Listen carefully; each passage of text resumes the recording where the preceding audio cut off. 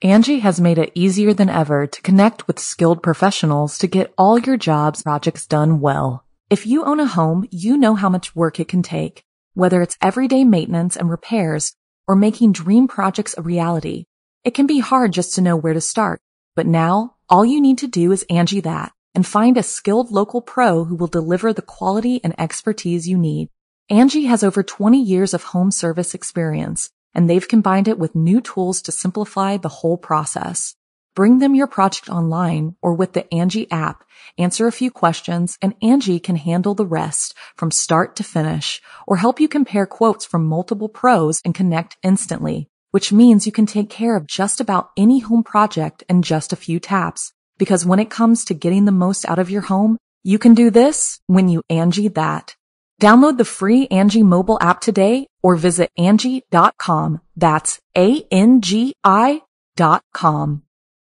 When you need mealtime inspiration, it's worth shopping Kroger, where you'll find over 30,000 mouth-watering choices that excite your inner foodie. And no matter what tasty choice you make, you'll enjoy our everyday low prices, plus extra ways to save, like digital coupons worth over $600 each week. You can also save up to $1 off per gallon at the pump with fuel points. More savings and more inspiring flavors make shopping Kroger worth it every time. Kroger, fresh for everyone. Fuel restrictions apply. The following program is a production of Chilling Entertainment and the creative team at Chilling Tales for Dark Nights, and a proud member of the Simply Scary Podcasts Network. Visit simplyscarypodcast.com to learn more about this and our other weekly storytelling programs, and become a patron today to show your support and get instant access to our extensive archive of downloadable ad-free tales of terror. Thank you for listening, and enjoy the show.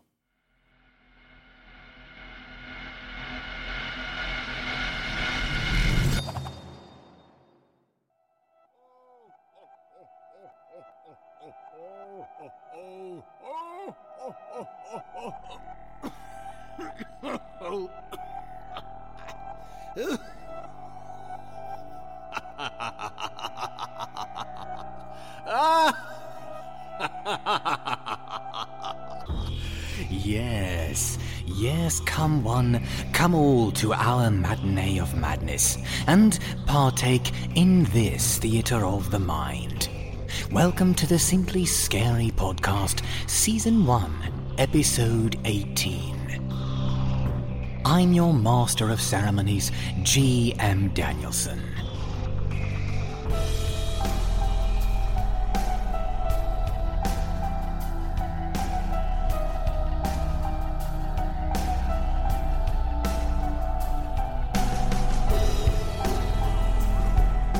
Pardon for that introduction. It comes of drinking Santa's blood in preparation for my Christmas. Almost turns me into what you might call a vampire elf. True, a bit unorthodox as Christmas practices and celebrations go. But what can you do when you're a vampire like me, alone in this crypt on Christmas Eve? Anyway, our loyal listeners, the holidays are in full swing as the demise of 2016 closes in. As the stockings are hung, the Hanukkah candles are lit, and we practice the 7 principles of Kwanzaa, we all try to be a little less impatient and forgiving at this time of year. Even those who do not celebrate ritual December holidays seem to have a glow about them as the Gregorian calendar approaches 0 hour. We here at the Simply Scary Podcast are no different, in that we feel the spirit of Christmas as we prepare you for Yuletide scares. Yes, as if my transformation from Vampire Santa back into G.M. Danielson wasn't scary enough, we have even more scary in store for you. So settle your debts, fill a cup with the nog of your choice, and the first of many haunting spirits will visit us tonight as we listen to those sleigh bells ring. Now let us begin this chilling presentation as we invite you to join in our celebration. The first present under the tree we select for you is from our fearless leader himself, Craig Groshek. He has tweaked a well-known holiday standard to give it a simply scary update for our purposes. Gather round and hold each other tight, because there's a new Santa in town. Peter Bishop performs Craig Groshek's "'Twas the Night Before Krampus."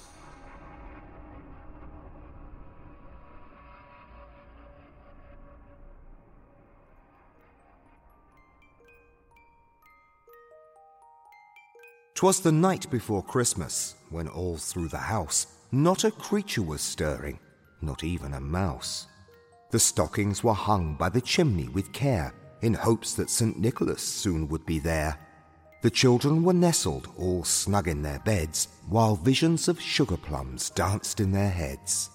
And Mamma in her kerchief, and I in my cap, had just settled our brains for a long winter's nap, when out on the lawn there arose such a clatter, I sprang from my bed to see what was the matter. Away to the window I flew like a flash, tore open the shutters and threw up the sash. The red moon's glow upon the new-fallen snow gave the lustre of blood to white objects below. Then there appeared a fearful visage laying in wait, in a black-painted cart driven by shadowy wraiths. With a gnarled driver concealed by fog that was thick, I knew not who he was, but do testify he looked sick. Rabid as wolf packs, his 8 coursers they came, and he whistled and shouted and called them by name. Now lust, now greed, now gluttony and sloth, on envy, on pride, on wrath. Then he stopped. To the top of the porch, to the top of the wall, rose nightmarish steeds over 7 feet tall. As leaves that before the wild hurricane fly, when they met with an obstacle, mount to the sky. So up to the housetop the creatures they flew, dragging sacks full of bones and hollow skulls too. And then, in a second, I heard on the ceiling the cracking of wood and the sound of paint peeling. As I drew in my head and was turning around, down the chimney came something that appeared to have drowned. He donned clothes of skin sourced from victims unknown, draped in robes splayed with remnants of organs and bone. There appeared on his back a large dripping sack. I dared not look away as he opened his pack. His eyes, how they blazed, set in sockets so black. His nose non-existent, his face melting like wax. His droll little mouth was drawn up to a grin, and the look in his eyes betrayed malice and sin. I caught sight of the stumps of severed feet in his hands, surely remains of victims fallen prey to his plans. He had a skinny face and little round horns that stabbed air when he laughed, like a string of rose thorns. He was beastly and lean, a sadistic-looking elf, and I stared deep into his eyes in spite of myself. A wink of his eye and a twist of his head, and my wife, who came down, dropped down dead. He spoke not a word, but went straight to his work, and brought down the children, then turned with a jerk, and laying his finger aside of his nose, and giving a nod, up the chimney they rose. He sprang to his sleigh, to his team gave a scream, and away they all flew like water rushing downstream. He uttered, My list says this year your children were naughty, not nice. The legends are true. I'm no myth, and this is my price.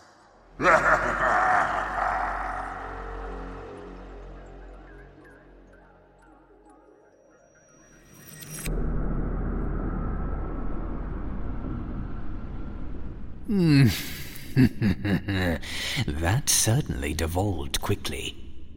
Looks like naughty children will be praying that all they get is a lump of coal in their stocking. While we chew on a slice of Grandma's blood fruitcake, we'll impart a holiday message sure to help you deck the halls with horror this season.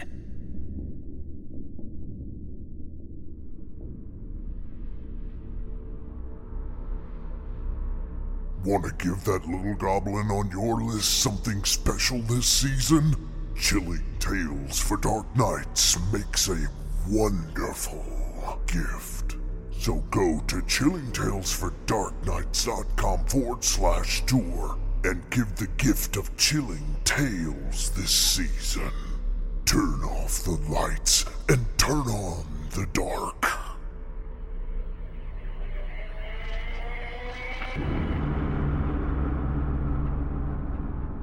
Now, it's time for our next present under our all-inclusive Christmas tree. Because we are here to share some scares, no matter your tradition. Let's see what this card says. This is to you from Elias Witherow. His gift will unfold a darkly twisted vision.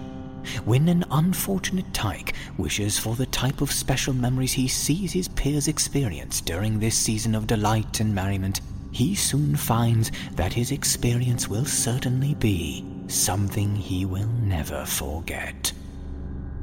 Ronnie Dixon performs Elias Witherow's Christmas Land.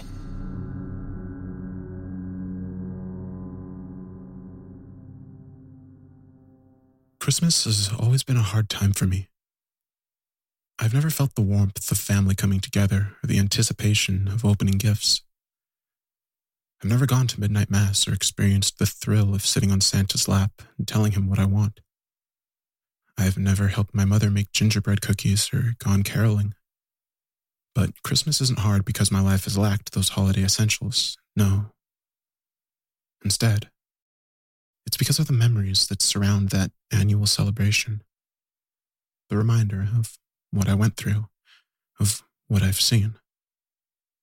I'm getting ahead of myself. It happened when I was 6. I was living with my mother. My father was out of the picture. Just a hateful name on my mother's tongue. I never met the guy, and to be honest, I never wanted to. Why would I want to develop a relationship with someone who abandoned my mother and I after I was born? So, it was just the two of us. 2 quiet souls, just trying to make the most of our meager lives. We lived in a small house on the edge of town. My mother worked 2 jobs and couldn't afford a sitter, so I spent a lot of time alone in the house. She made me swear secrecy not to tell anyone at school because she was afraid social services would take me away. Looking back, they probably would have if they found out, but they never did. And I spent a lot of time in a world of make-believe. I had to. We didn't have a television or even a radio, so if I wanted to escape somewhere, it had to be in my head. I didn't mind because I didn't know any better. I spun worlds and characters, imaginary friends, and silly things that little boys fantasize about. I'd come home from school, make myself some cheese and crackers, the kind of cheese you'd squirt from a can, and launch into my world of make-believe. I was a space warrior, a pirate, a soldier, anything I could think of. I'd run around the house fighting aliens or the enemy, shooting at them with imaginary guns or fighting them back with invisible swords. Eventually, the sun would set, and I would end up asleep in my room. My mother would come home around 10, check on me, kiss me on the cheek, and then rush back to her other job, which kept her busy until after 3 a.m. So you see, she didn't have a lot of time for me. She didn't have time to get us a Christmas tree or decorate our house or anything. Christmas was just another day for me. But God, I wanted it to be so much more. I got so jealous listening to the kids at school talk about their presents, the sleigh ride they went on, their visit to Santa at the mall. I became hungry for those things. I wanted them more than anything else. I wanted to play in the snow and come rushing back inside to a cup of hot cocoa and listen to jingle bells while I warmed myself by the fire. It was all so festive, so magical. Now, I'm not telling you these things for you to pity me. I don't care about that. I'm telling you this so you understand why I did what I did. and why I went to Christmasland.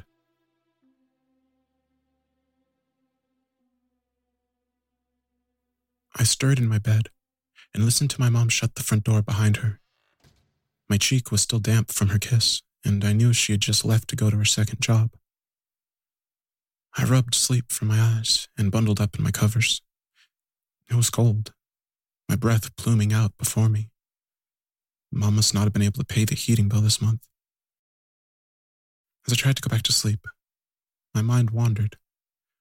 It was only a couple of days until Christmas, and I dreaded listening to everyone at school gloat about their presents and all the cool stuff they got. Buried under the blankets, I started to drift. The house was silent and dark. My bedroom door opened to reveal the barren living room. Hey kid. The voice shattered the serenity like a hammer on glass, and my eyes shot open. My heart began to race in my chest, and I tried to determine if I had imagined the voice or not.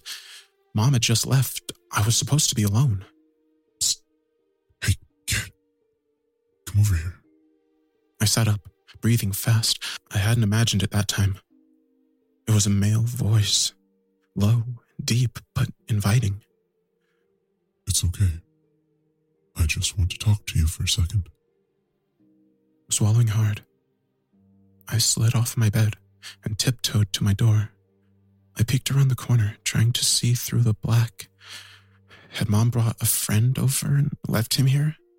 I thought about turning on the light, but for some reason, the thought scared me. What if I didn't want to see whoever was out there? What if it wasn't one of Mom's friends? Over here, by the fireplace. I squinted towards the ashy, empty space against the wall. I didn't see anyone.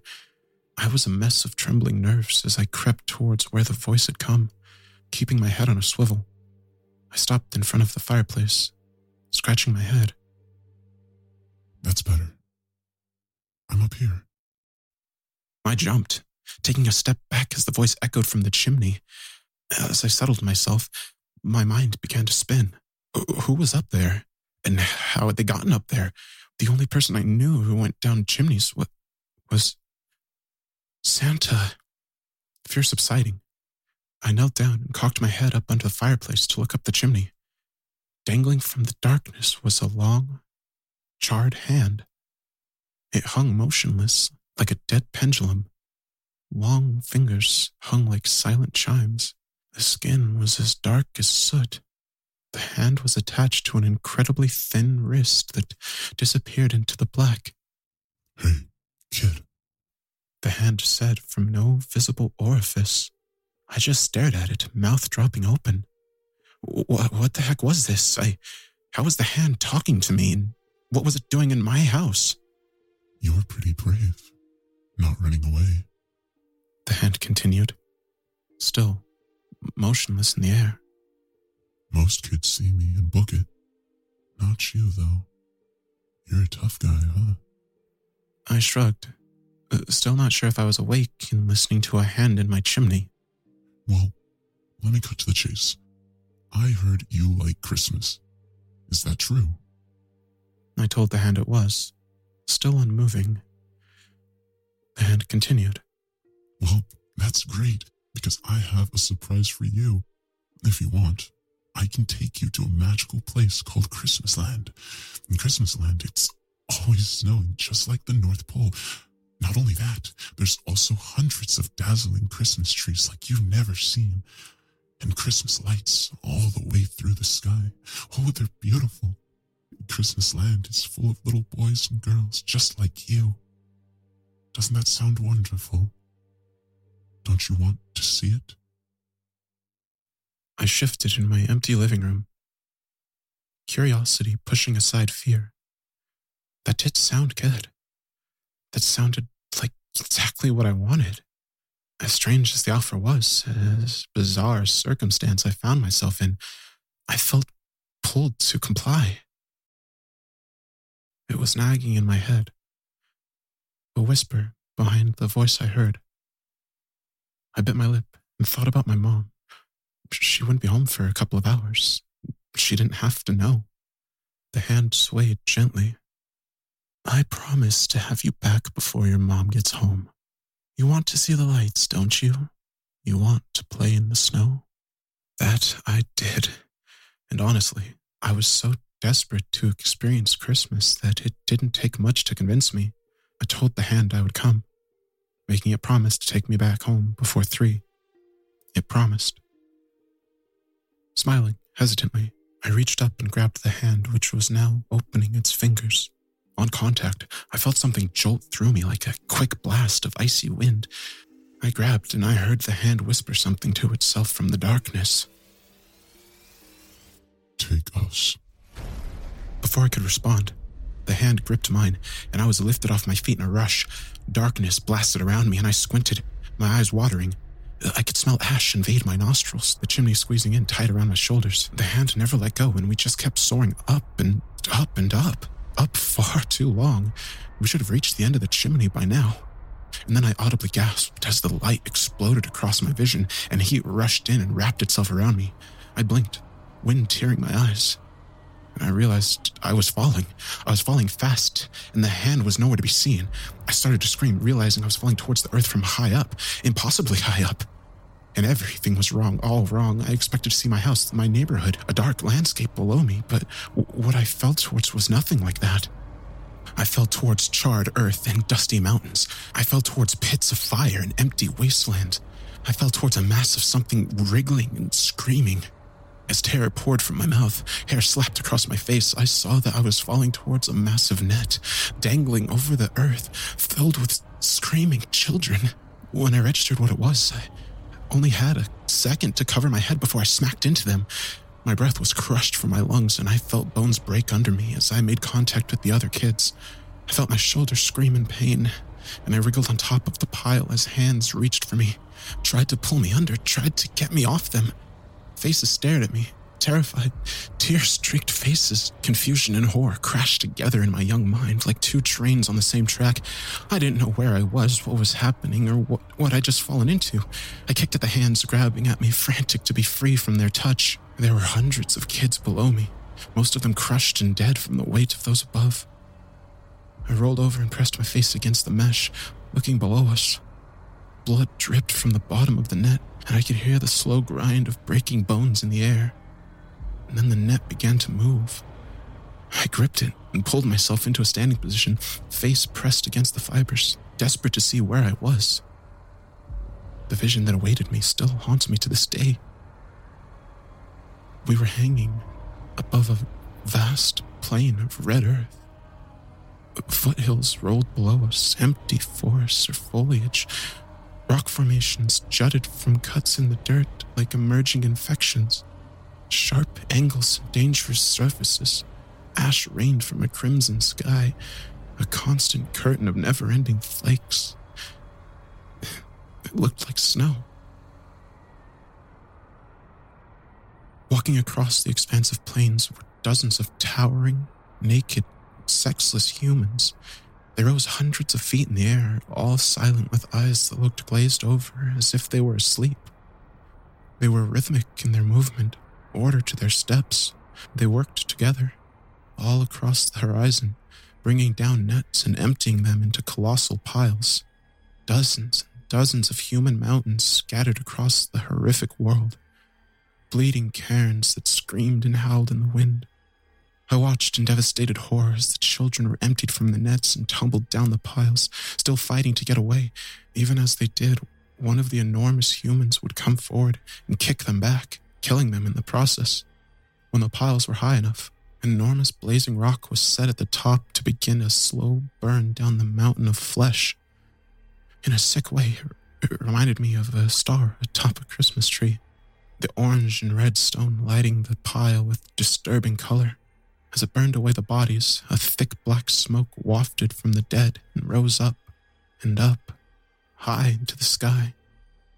My bloodshot eyes followed the dozens of plumes of smoke towards the heavens, and for a second time, my breath was robbed from my lungs. Stretching across the expanse of the sky, from horizon to horizon, was an absolutely titanic body. It was naked, like those below, but its skin was pale, almost white. Its hairless torso peeked in and out of the black smoke and cloud cover, winking down at us from an impossible height. Its head was bald, and its moon-sized eyes were closed and unmoving. Its mouth was a long line across its face, a pasty trench of overwhelming size, and it just hung above us all. Still, silent. Peeking around the colossal body was the broken remains of a destroyed galaxy. Half-lit planets and stars hung miserably across the vermilion heavens. Entire worlds cracked and crumbling through the solar system like blazing comets.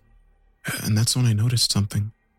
I noticed the motionless body in the sky was absorbing all of the smoke and death through its nostrils, like black holes sucking in all matter.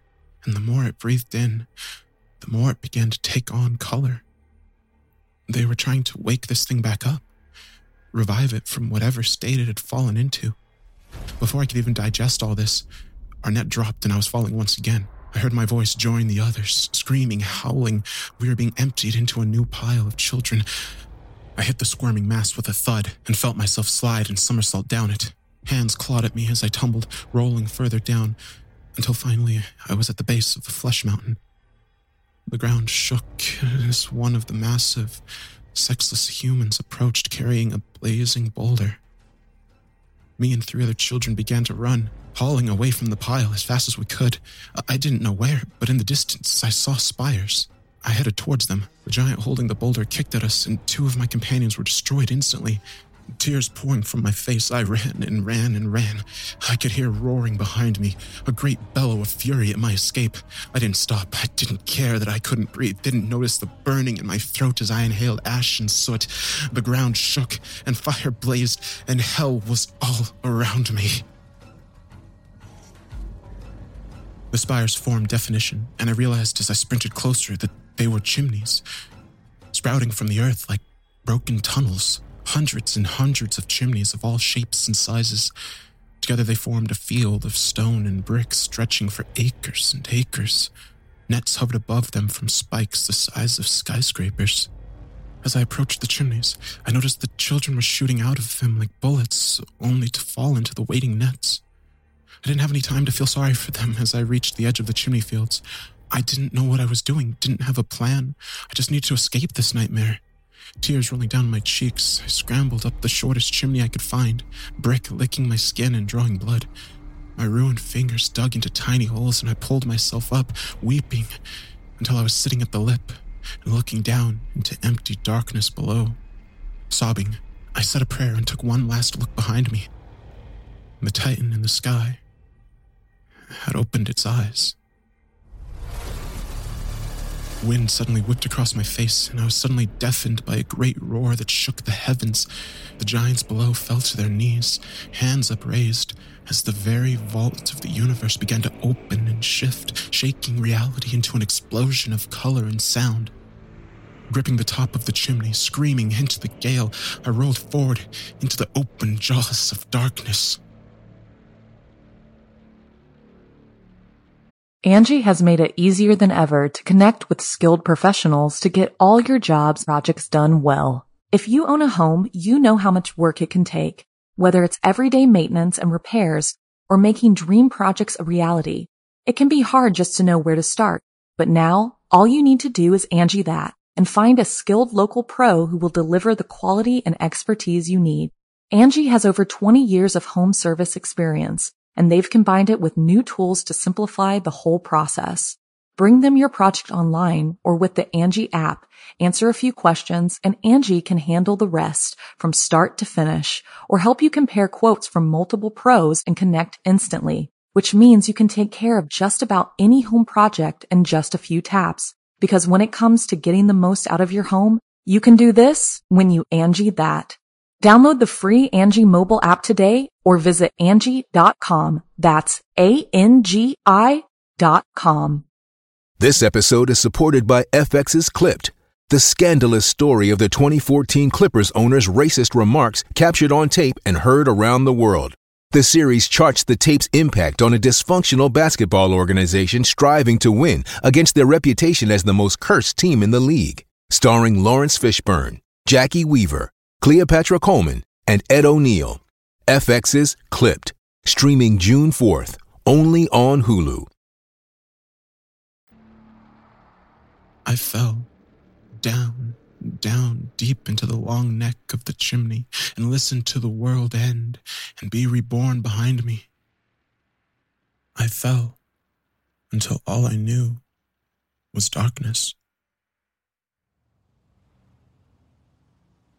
When I eventually woke, I was laying in the middle of the road, surrounded by police, paramedics, and a very concerned crowd. Red lights flashed across my blurred vision, and I blinked back black. Questions rained down on me, worried faces that became jumbled to form a roar of noise. I looked down at myself and saw I was covered in blood and ash, my clothes hanging from my body in burned shreds. I fought against the paramedics trying to shove an oxygen mask over my face and screamed for my mother, fear and horror consuming me. I blacked out soon after. I awoke a few days later in a hospital bed. My mother's tear-streaked face staring down at me. Mercifully, she held her questions back. Instead, she hugged me tight and kissed my face, whispering her love. It wasn't until I was released a few days later that I was told what had happened. According to the people who found me, I had suddenly appeared in the middle of a highway 3 states over from my house and home. It was a miracle someone didn't hit me with their car. My mom took me home, and for years didn't ask questions. She knew something horrible had happened to me. I think she always suspected someone had come and snatched me from my bed and dumped me in the road. I let her believe that, despite the contradicting timeline. I never fully recovered mentally from that night. How could I? I witnessed something no man was ever supposed to possess memory of.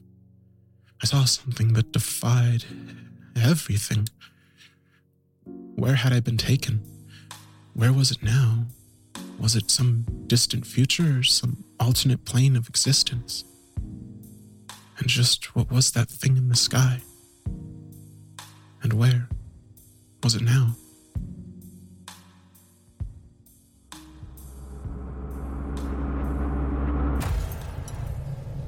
If the thought of a large hulking man keeping a small race of humanoid workers isolated in a desolate, frozen wasteland to fulfill his annual quota of charitable gift-giving weren't frightening enough, certainly the thought of being exposed to the gigantic hanging ornaments of monstrous dream antagonists decorating those visions of sugar plums dancing in your head will push your fear meter up in full. Either that, or that run-on sentence will probably frighten you out of your skin. But don't go away, for when we return, we have a final unsettling gift from the world of the Simply Scary podcast under our rotting tree. And it is sure to fill your stockings with fright.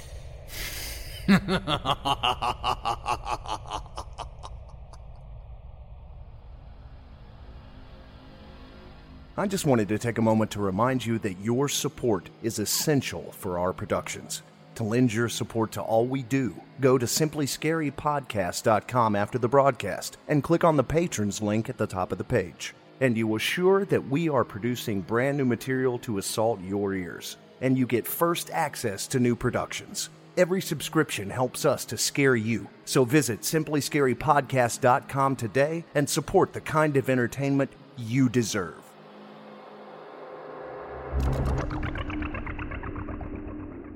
Our final present is just waiting to be unwrapped. And the card says this is from Thomas O. Wagner to you.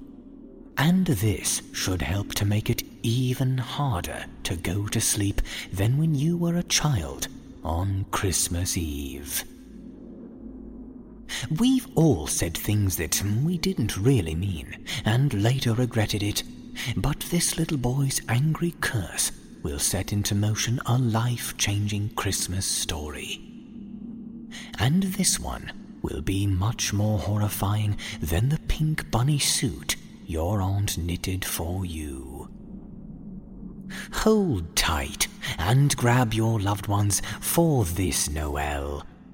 Kaylin Scott Carter performs Thomas O. Wagner's The Perfectly Behaved Boy.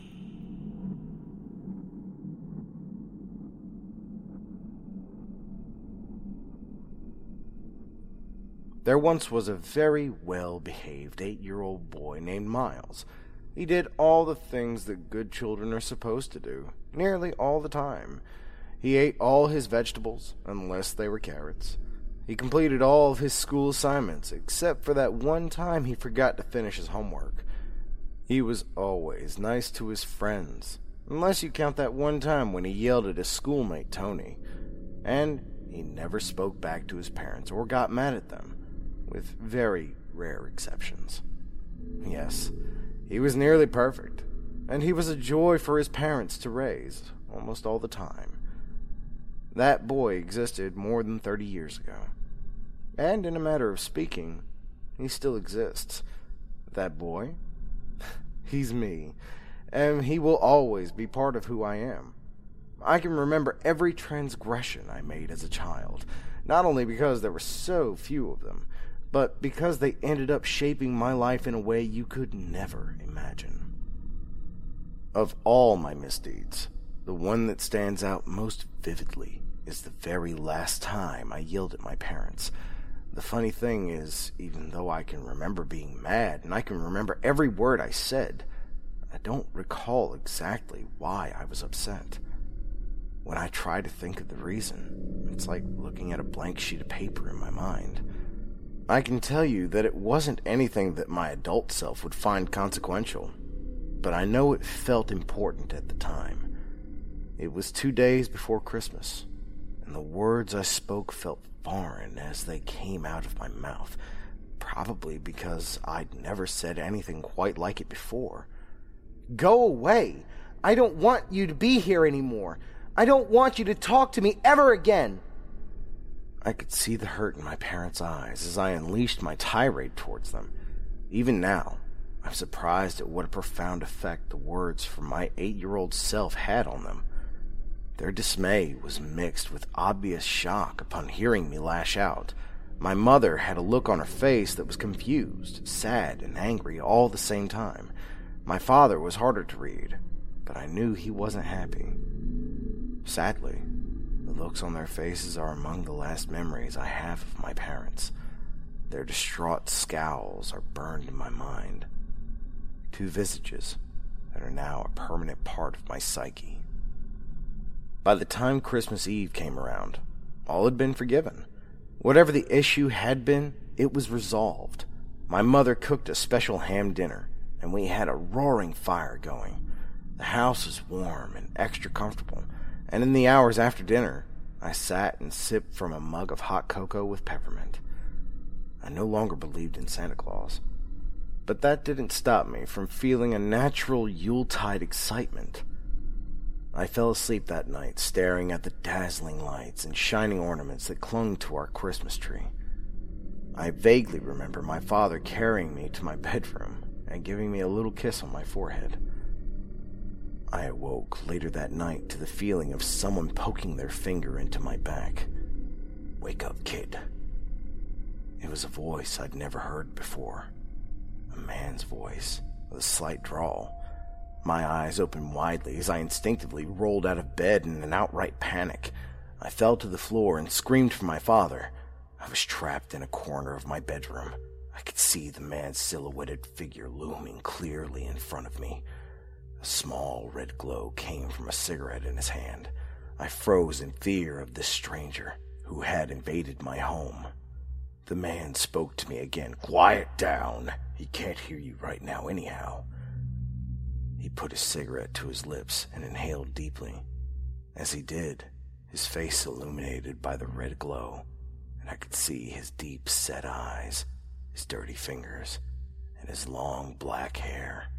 "But kid, I can hear you. I can hear you better than anyone in ways you can't understand." He pointed at the side of his forehead as he spoke. I didn't reply, but even through my fear, I couldn't help but wonder who the man was. He nodded as if he knew exactly what I was thinking. So, you'd like to know who I am? Well, I'm the guy who's tuned into your mind. I'm the guy that's been around for a long time, and most importantly, I'm the guy who gives kids what they ask for. He looked straight into my eyes, invading my mind and reading my thoughts. No, kid, I ain't Santa. He was agitated. You stupid. Do I really look like that overweight elf? No, man. I'm much better. I don't judge and I don't discriminate. I give kids what they ask for. The good kids and the bad kids. I finally found the courage to speak, even though he seemed to have no trouble answering my questions before I even asked them. I didn't ask for anything. My voice trembled as I spoke. Sure you did. You wanted your parents to go away. I heard that loud and clear. Loud and clear. Not very nice of you. I'd say that makes you a bad little boy. But don't worry.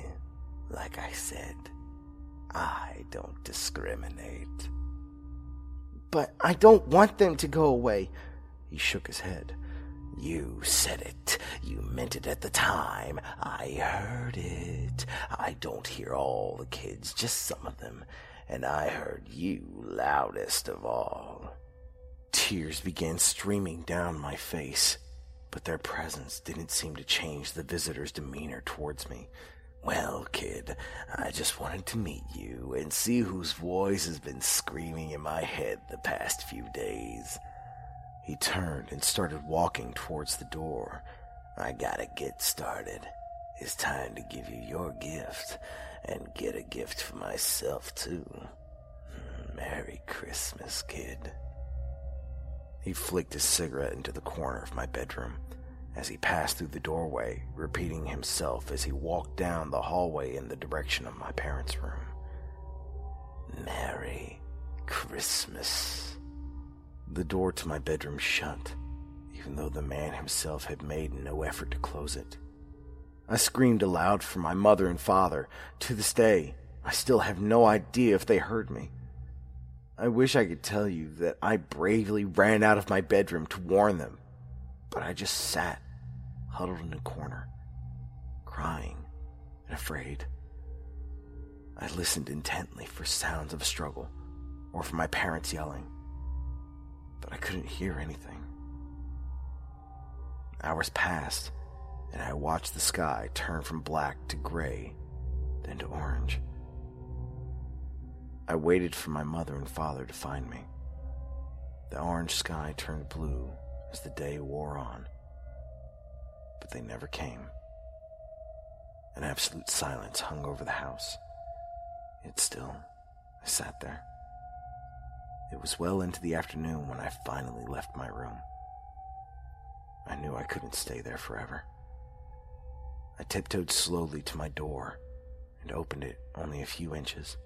Looking out from the inside of my room, the door appeared normal. Everything I could see was in its place. I pulled the door open all the way, almost expecting the man from the night before to jump out at me, but that didn't happen. My voice broke the silence. Mom? Dad? No response. Trying my best to stay quiet, I walked slowly down the hallway towards my parents' bedroom. Their door was ajar. Dad? I put my hand on their door. Mom? I pushed it open and looked inside. I don't actually remember what I saw. To be clear, I'm perfectly aware of the fate that befell my parents, based on what was told to me later on. But I have no memory of the actual sight that I witnessed during that one awful moment. It's a traumatic event that my sane mind has blocked out. Even today, when I recreate the events of that night in my dreams, the scene fades to white as I push the door open. My next memory is of me lying down in the street directly outside of my house, screaming and flailing my arms wildly. The Porter family, who lived next door, witnessed my distress through their living room window. Mr. Porter exited his house and rushed over to me. He could tell something was seriously wrong. "They're dead!" It was all I could say. I repeated it again and again. Mrs. Porter followed closely behind her husband and comforted me as he went to check inside my house. A minute later, he exited and promptly vomited in the bushes. Nobody ever told me the whole story of what they found in that bedroom, at least not directly. It was explained to me that a very bad person had broken into my house and murdered my parents, even though I already knew as much. What was held back from me at the time was the fact that they had been decapitated. The cuts were clean, almost surgical. Both bodies were laying on the bed as if they'd been asleep when it happened. The worst part was that their heads were missing, not to be found anywhere. Their bodies were sliced open. The strange symbols were drawn on the wall in blood. Other than the carnage itself, absolutely no physical evidence was discovered at the scene. Not one fingerprint, stray hair, or footprint was left behind. Nothing. The police listened to my story once I was ready to talk. I found out later I was considered to be an unreliable witness, mostly because the details of my story didn't mesh with the lack of physical evidence. A specially trained detective, also my new therapist, sat down with me to review what I'd told the police earlier. The man, he wasn't wearing gloves, shook my head no. I clearly remembered the cigarette in his hand, and there was no glove. And he threw the cigarette on the ground when he was done smoking it. I nodded yes. And he closed the door when you left your room. I shook my head no, and thought about it, and nodded my head yes. I wasn't really sure. The detective took notes as I talked. He nodded his head pleasantly, but even then, I could see the strange look on his face when I told him that the man had read my thoughts. The one thing I never told the police was that 2 days before the murders, I'd asked my parents to be gone. The sketch artist came by afterwards. He started off by drawing some Smurfs for me. Then he slowly began working me up to the task of remembering what the murderer looked like. I appreciated his effort. When he was done, the picture looked somewhat like how I remembered the man, but not exactly. I was taken in by my mother's sister, Aunt Janine, and her husband, my Uncle Anton. As unlucky as I had been with the deaths of my parents, I have to say that I was nearly as lucky to have those two in my life. Other than my parents, they were probably the best people in the world who I could have lived with. Looking back at the events of my life, I have to say that today, I miss them every bit as much as I miss my parents. Janine worked as an office manager, but she took a leave of absence in the first few months after the murders so that she could be home to support me. Anton worked for a home security firm. He was the kind of man who always had a smile on his face, so much so that it would be impossible for a person to even imagine him angry. He made instant connections with people, and he had a confidence about him that made people want to seek his approval, whether consciously or unconsciously. Janine and Anton didn't have any children of their own, and they'd always been very generous towards me. I knew them well, so it was easy for me to slip into their lives. I put a huge effort into making sure that I gave them no trouble, and I asked them for nothing. My conversation with the murderer was never too far from my thoughts, and I could hear an amalgamation of his comments ring through my mind daily. I give kids what they ask for, the good kids and the bad kids.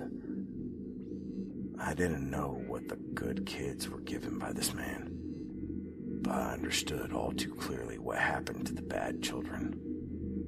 It was 2 months before I felt like I was ready to go back to school.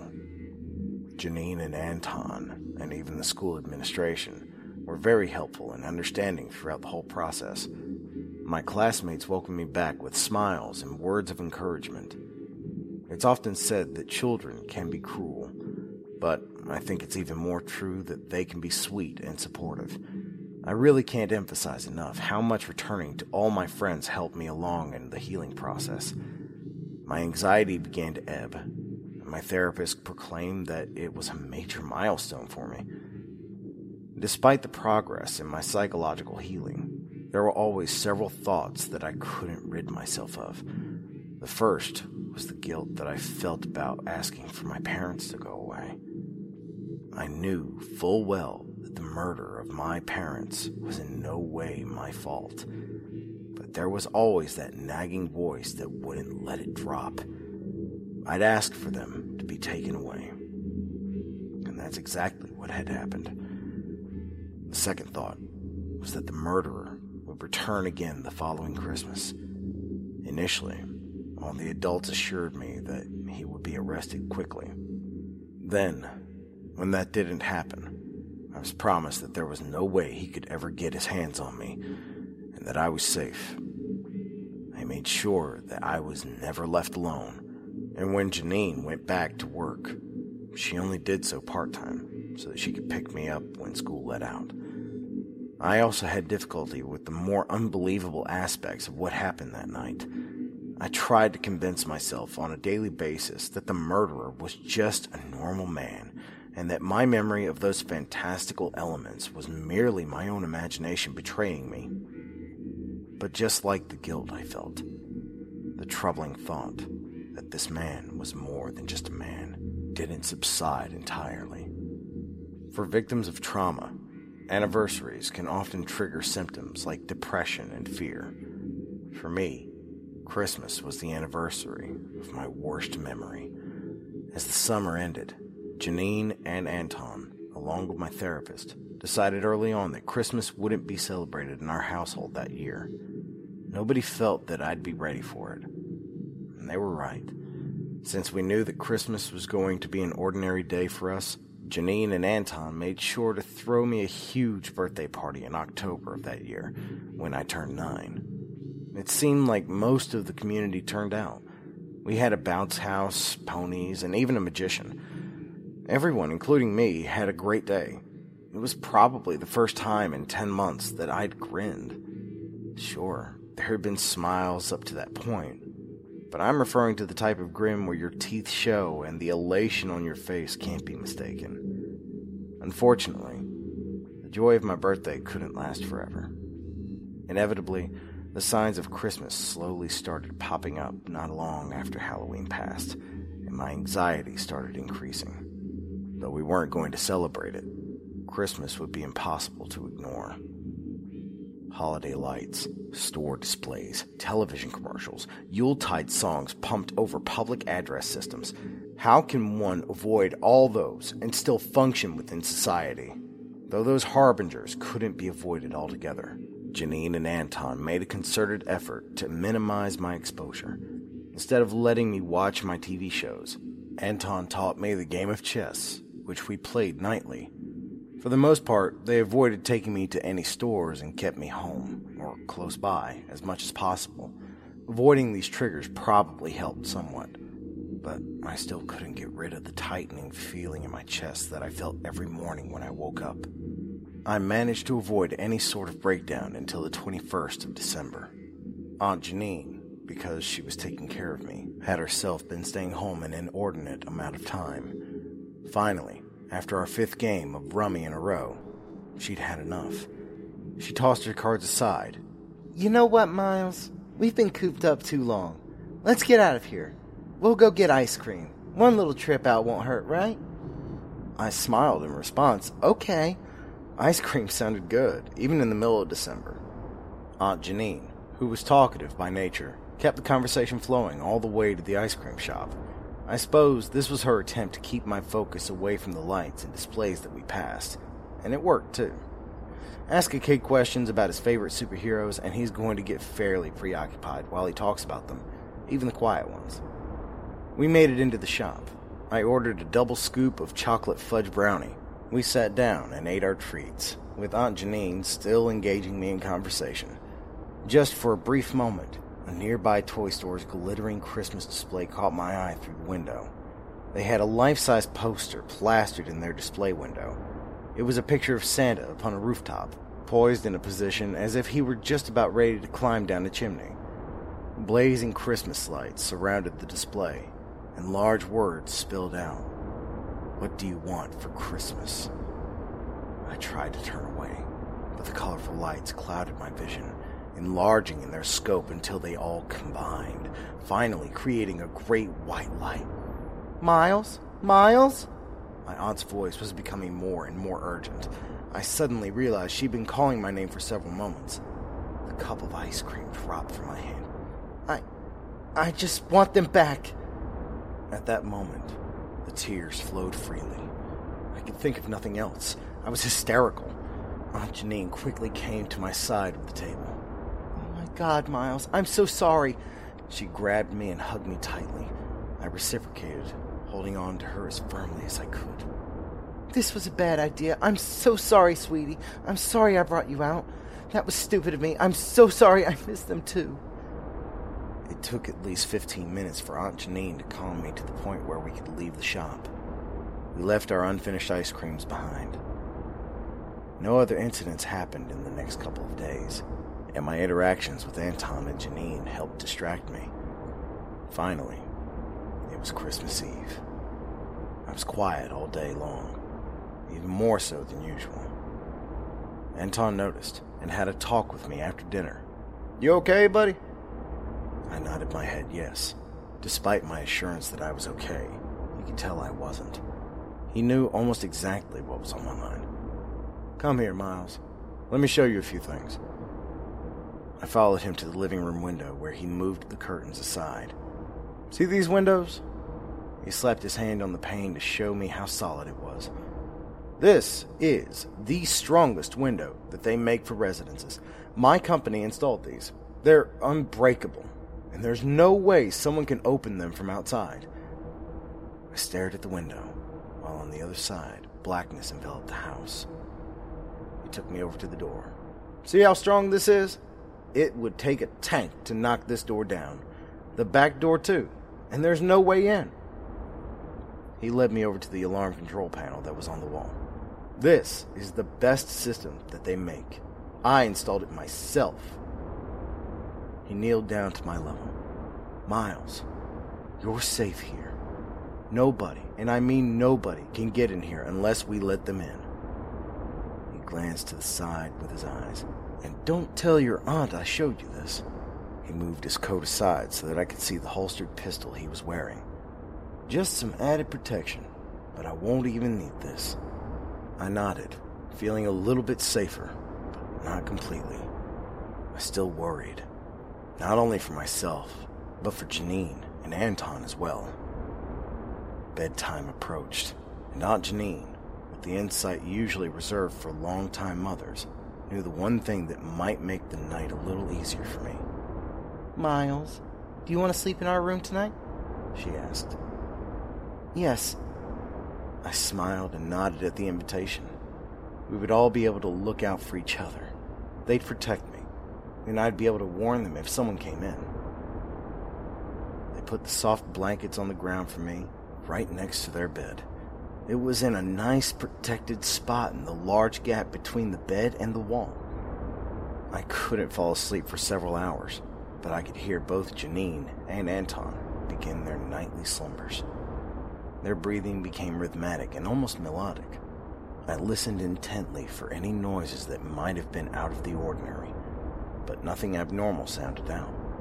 There was a clock ticking somewhere in the house, and the occasional car passed by outside.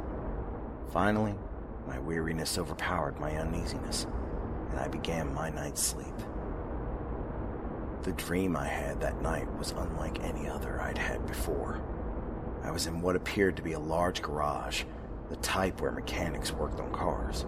All around me, automotive parts were spread out along the ground, tires were stacked up, and an old rusted chassis filled the center of the room. Grime dripped from the walls. The area was lit by a single overhead lamp. I instantly knew I was dreaming, even though it was the first time I'd experienced a lucid dream. From the corner of the garage, I heard metal clanking. I turned around to face the sound, and out of the darkness, the man who'd taken the lives of my parents emerged. He spit some phlegm onto the ground and wiped his mouth before addressing me. "Hey, kid. Don't worry. I ain't gonna hurt you. I'd like to, though. I'd really like to be able to shut you up, but it don't work that way." Despite my grimy surroundings, and perhaps because it was just a dream, this didn't feel like a place of anger or fear. Unlike the year before, I was able to find my voice right away. "Why do you want to shut me up? I hardly ever even speak." When you consider some of the other obvious questions, I know it may sound strange that I chose to open with that. Who was this man? And why did he take interest in me? Those were the questions I was really thinking, but my participation in the dream was guided, as if my actions weren't wholly my own. The man finally responded. "Hell, you quiet ones are the loudest of all. Y'all never stop thinking. Thought after thought. You kids can't ever just shut your brains off. Give me just one loud mouth. Those kids never think about anything. Tell you what, if it was up to me, I'd just rip your heads off and be done with it. But like I said, it don't work that way. I ain't allowed to hurt a child." I looked around and came to a slow realization. This isn't my dream, is it? That's a stupid question.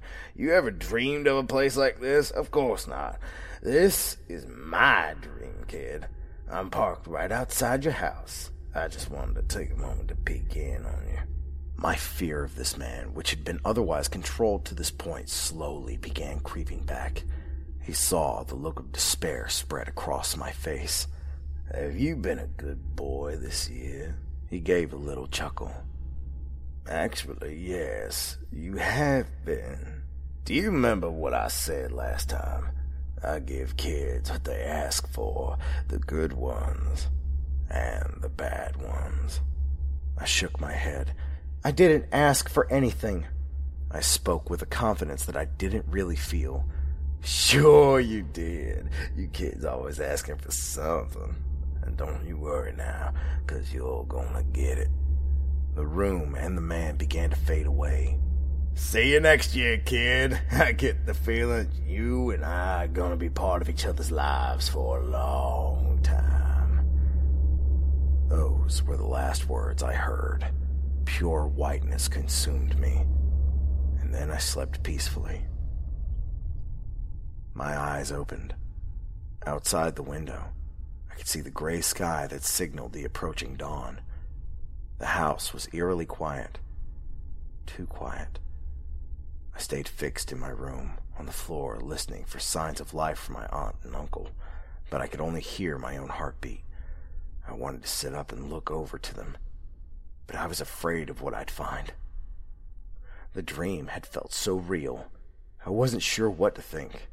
I continued to listen. "Please," I whispered to myself, "let me hear them breathe."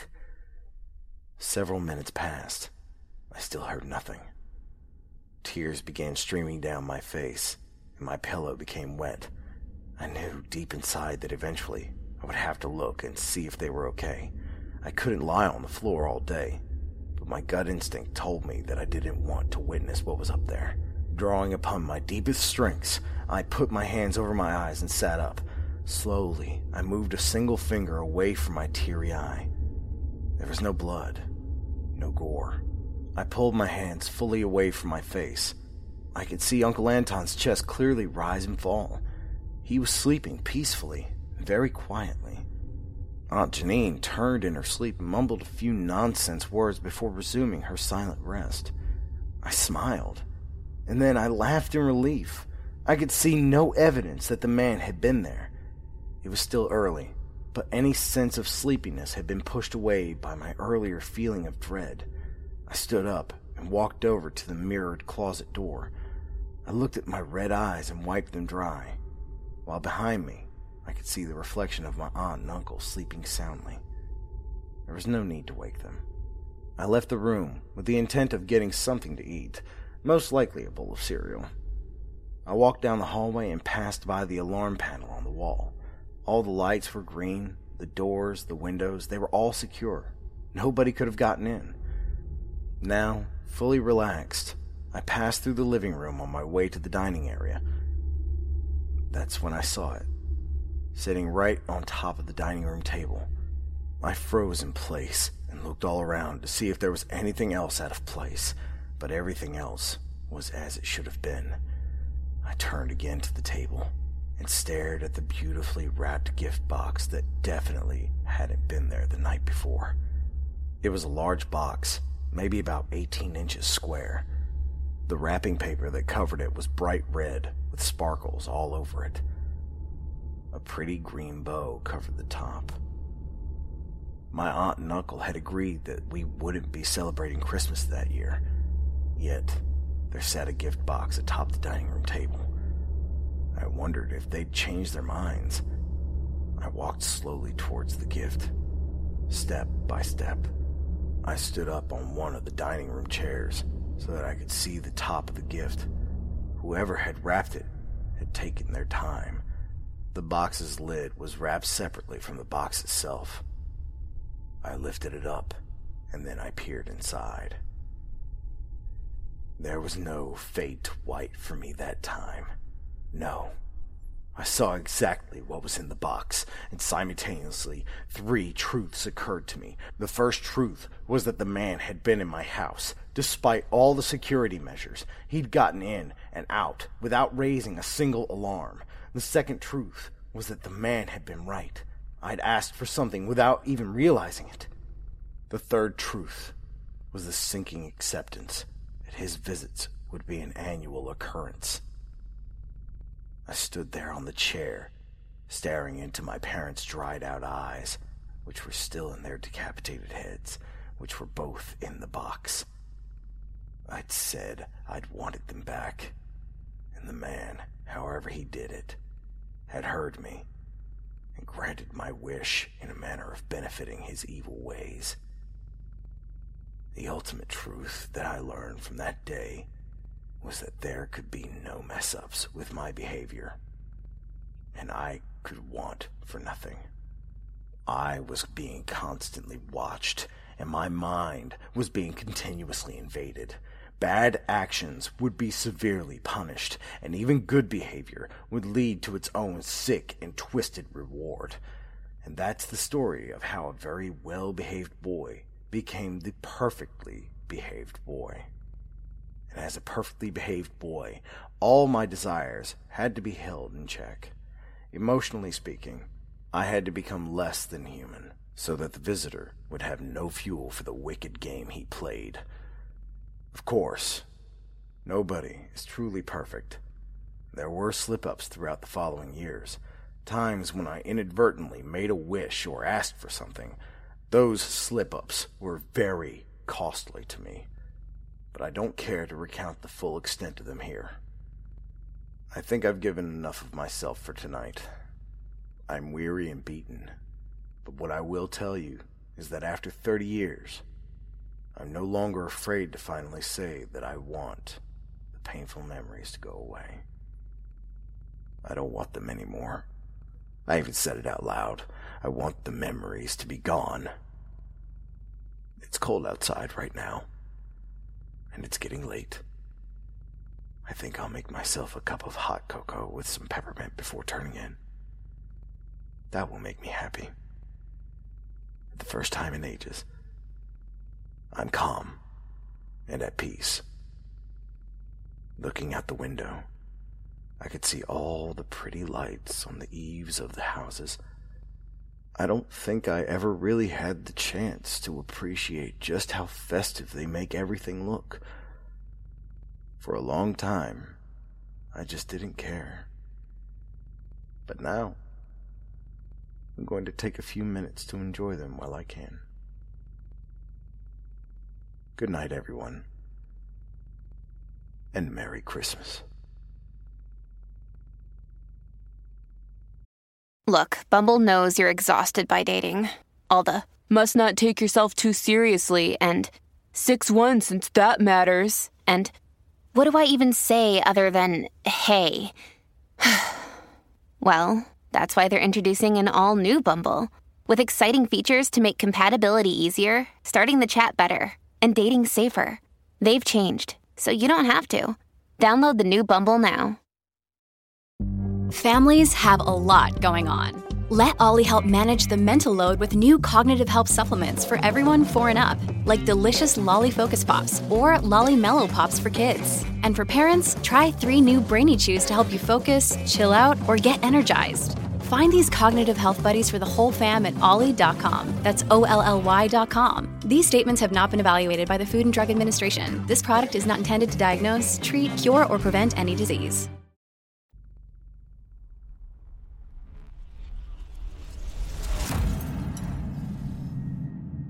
So, in reality, we find that, like with the monkey's paw, you should craft your request carefully, for you never know who might be listening. While we double-check our naughty list, we will share this brief message with you. When we return, we'll get those children nestled all snug in their beds and set out milk and cookies for the final of our special holiday episode of the Simply Scary Podcast. No, Rudolph. No carrots for you.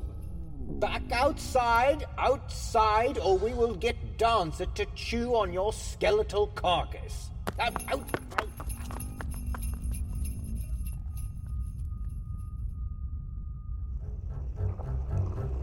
The smell of rot and death was all around them.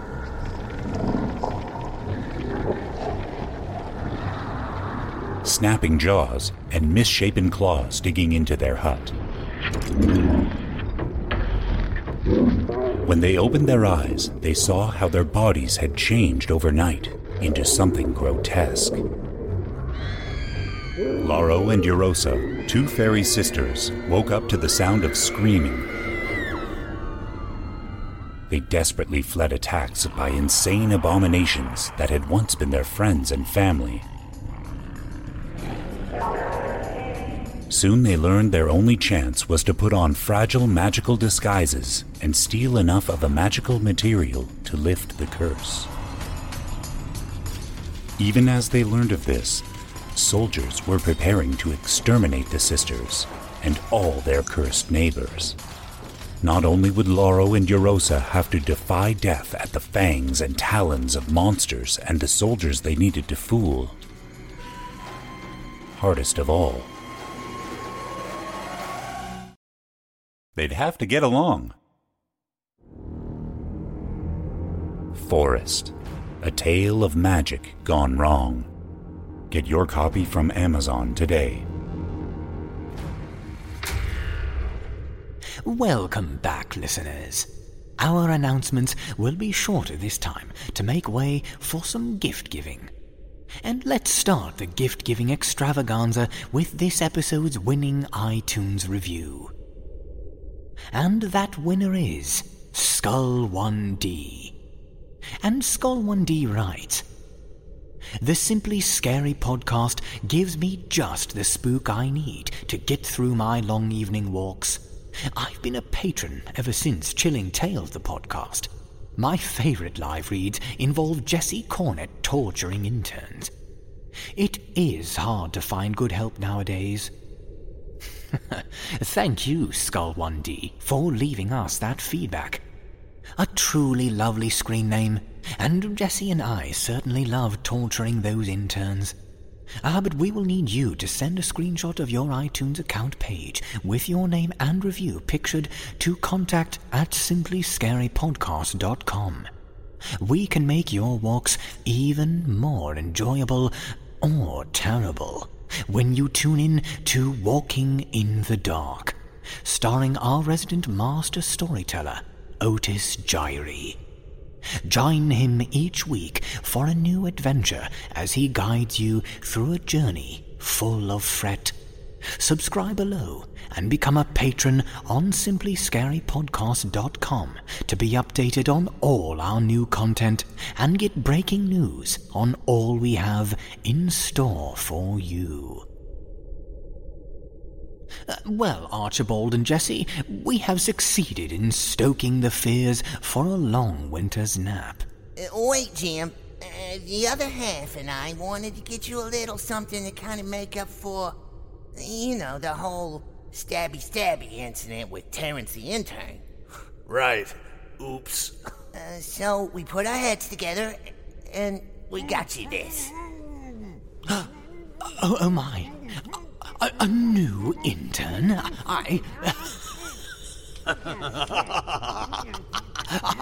don't know what to say.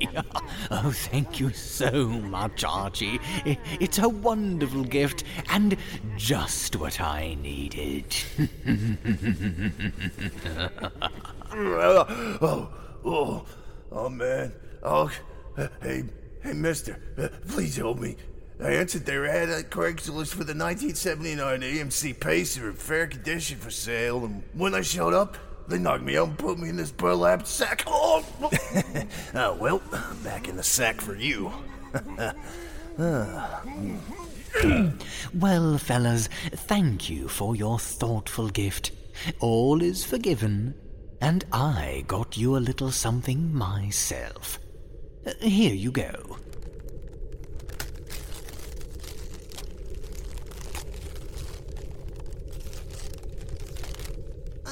Cool! A new set of Ginsu carving knives. Wow, GM. Thanks. That's really big of you after we broke your favorite intern. Oh, it's no problem, fellas. Yeah, and after we deep-fried the chickens for your voodoo ritual? Yes, well, it's really... Right, and after we fed your bats those Alka-Seltzers? No, really. It's no... I know. Even after we superglued your... Yes. Boys, please. After all, it is the season to forgive and forget. Merry Christmas and a wickedly happy holidays to you. Wow. You're such a great guy, Jim. I mean, you gave us these really sharp and dangerous knives. Right. And you got that new stabbable intern and all? Yes, I see. Well, why not? It is Christmas. Have at it, fellas. Really? Of course. Oh, yeah.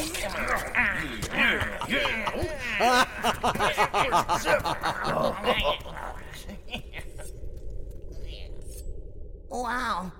This is the best Christmas ever. Whoa. Guys. Uh-oh. Something weird is going on. I think I'm feeling the Christmas spirit. Oh, God.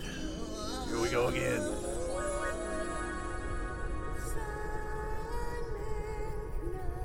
Wow. Will you have a look at that? Yeah. This is the weirdest Christmas miracle I've ever seen. Quite so. Huh. Go figure.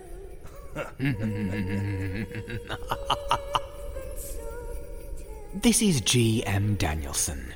And the other half. And me, Archie Carlisle. Thanking you for joining us for this broadcast. We may come from different backgrounds. And we may celebrate different traditions. And though some of us may not be with the ones we love, there will always be a place for you here with us, in my castle, tucked away in the dark basement that is the Chilling Tales Studios. So join us next time when we show you there is nothing simple about being scared. Unless, of course, it is the Simply Scary Podcast. Merry Christmas, everybody. and have a safe, healthy, and prosperous new year.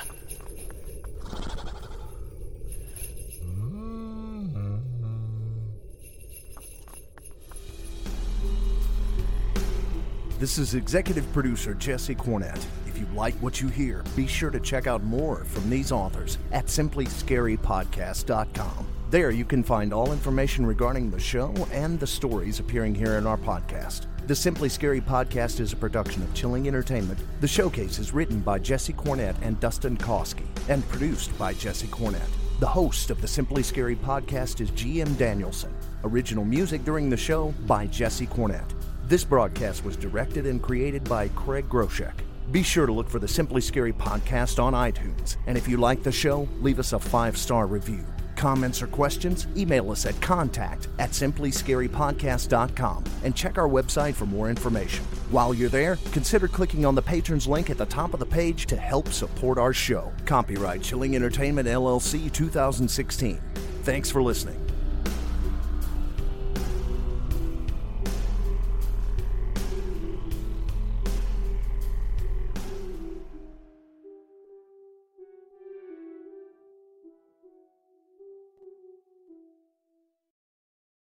Angie has made it easier than ever to connect with skilled professionals to get all your jobs projects done well. If you own a home, you know how much work it can take, whether it's everyday maintenance and repairs or making dream projects a reality.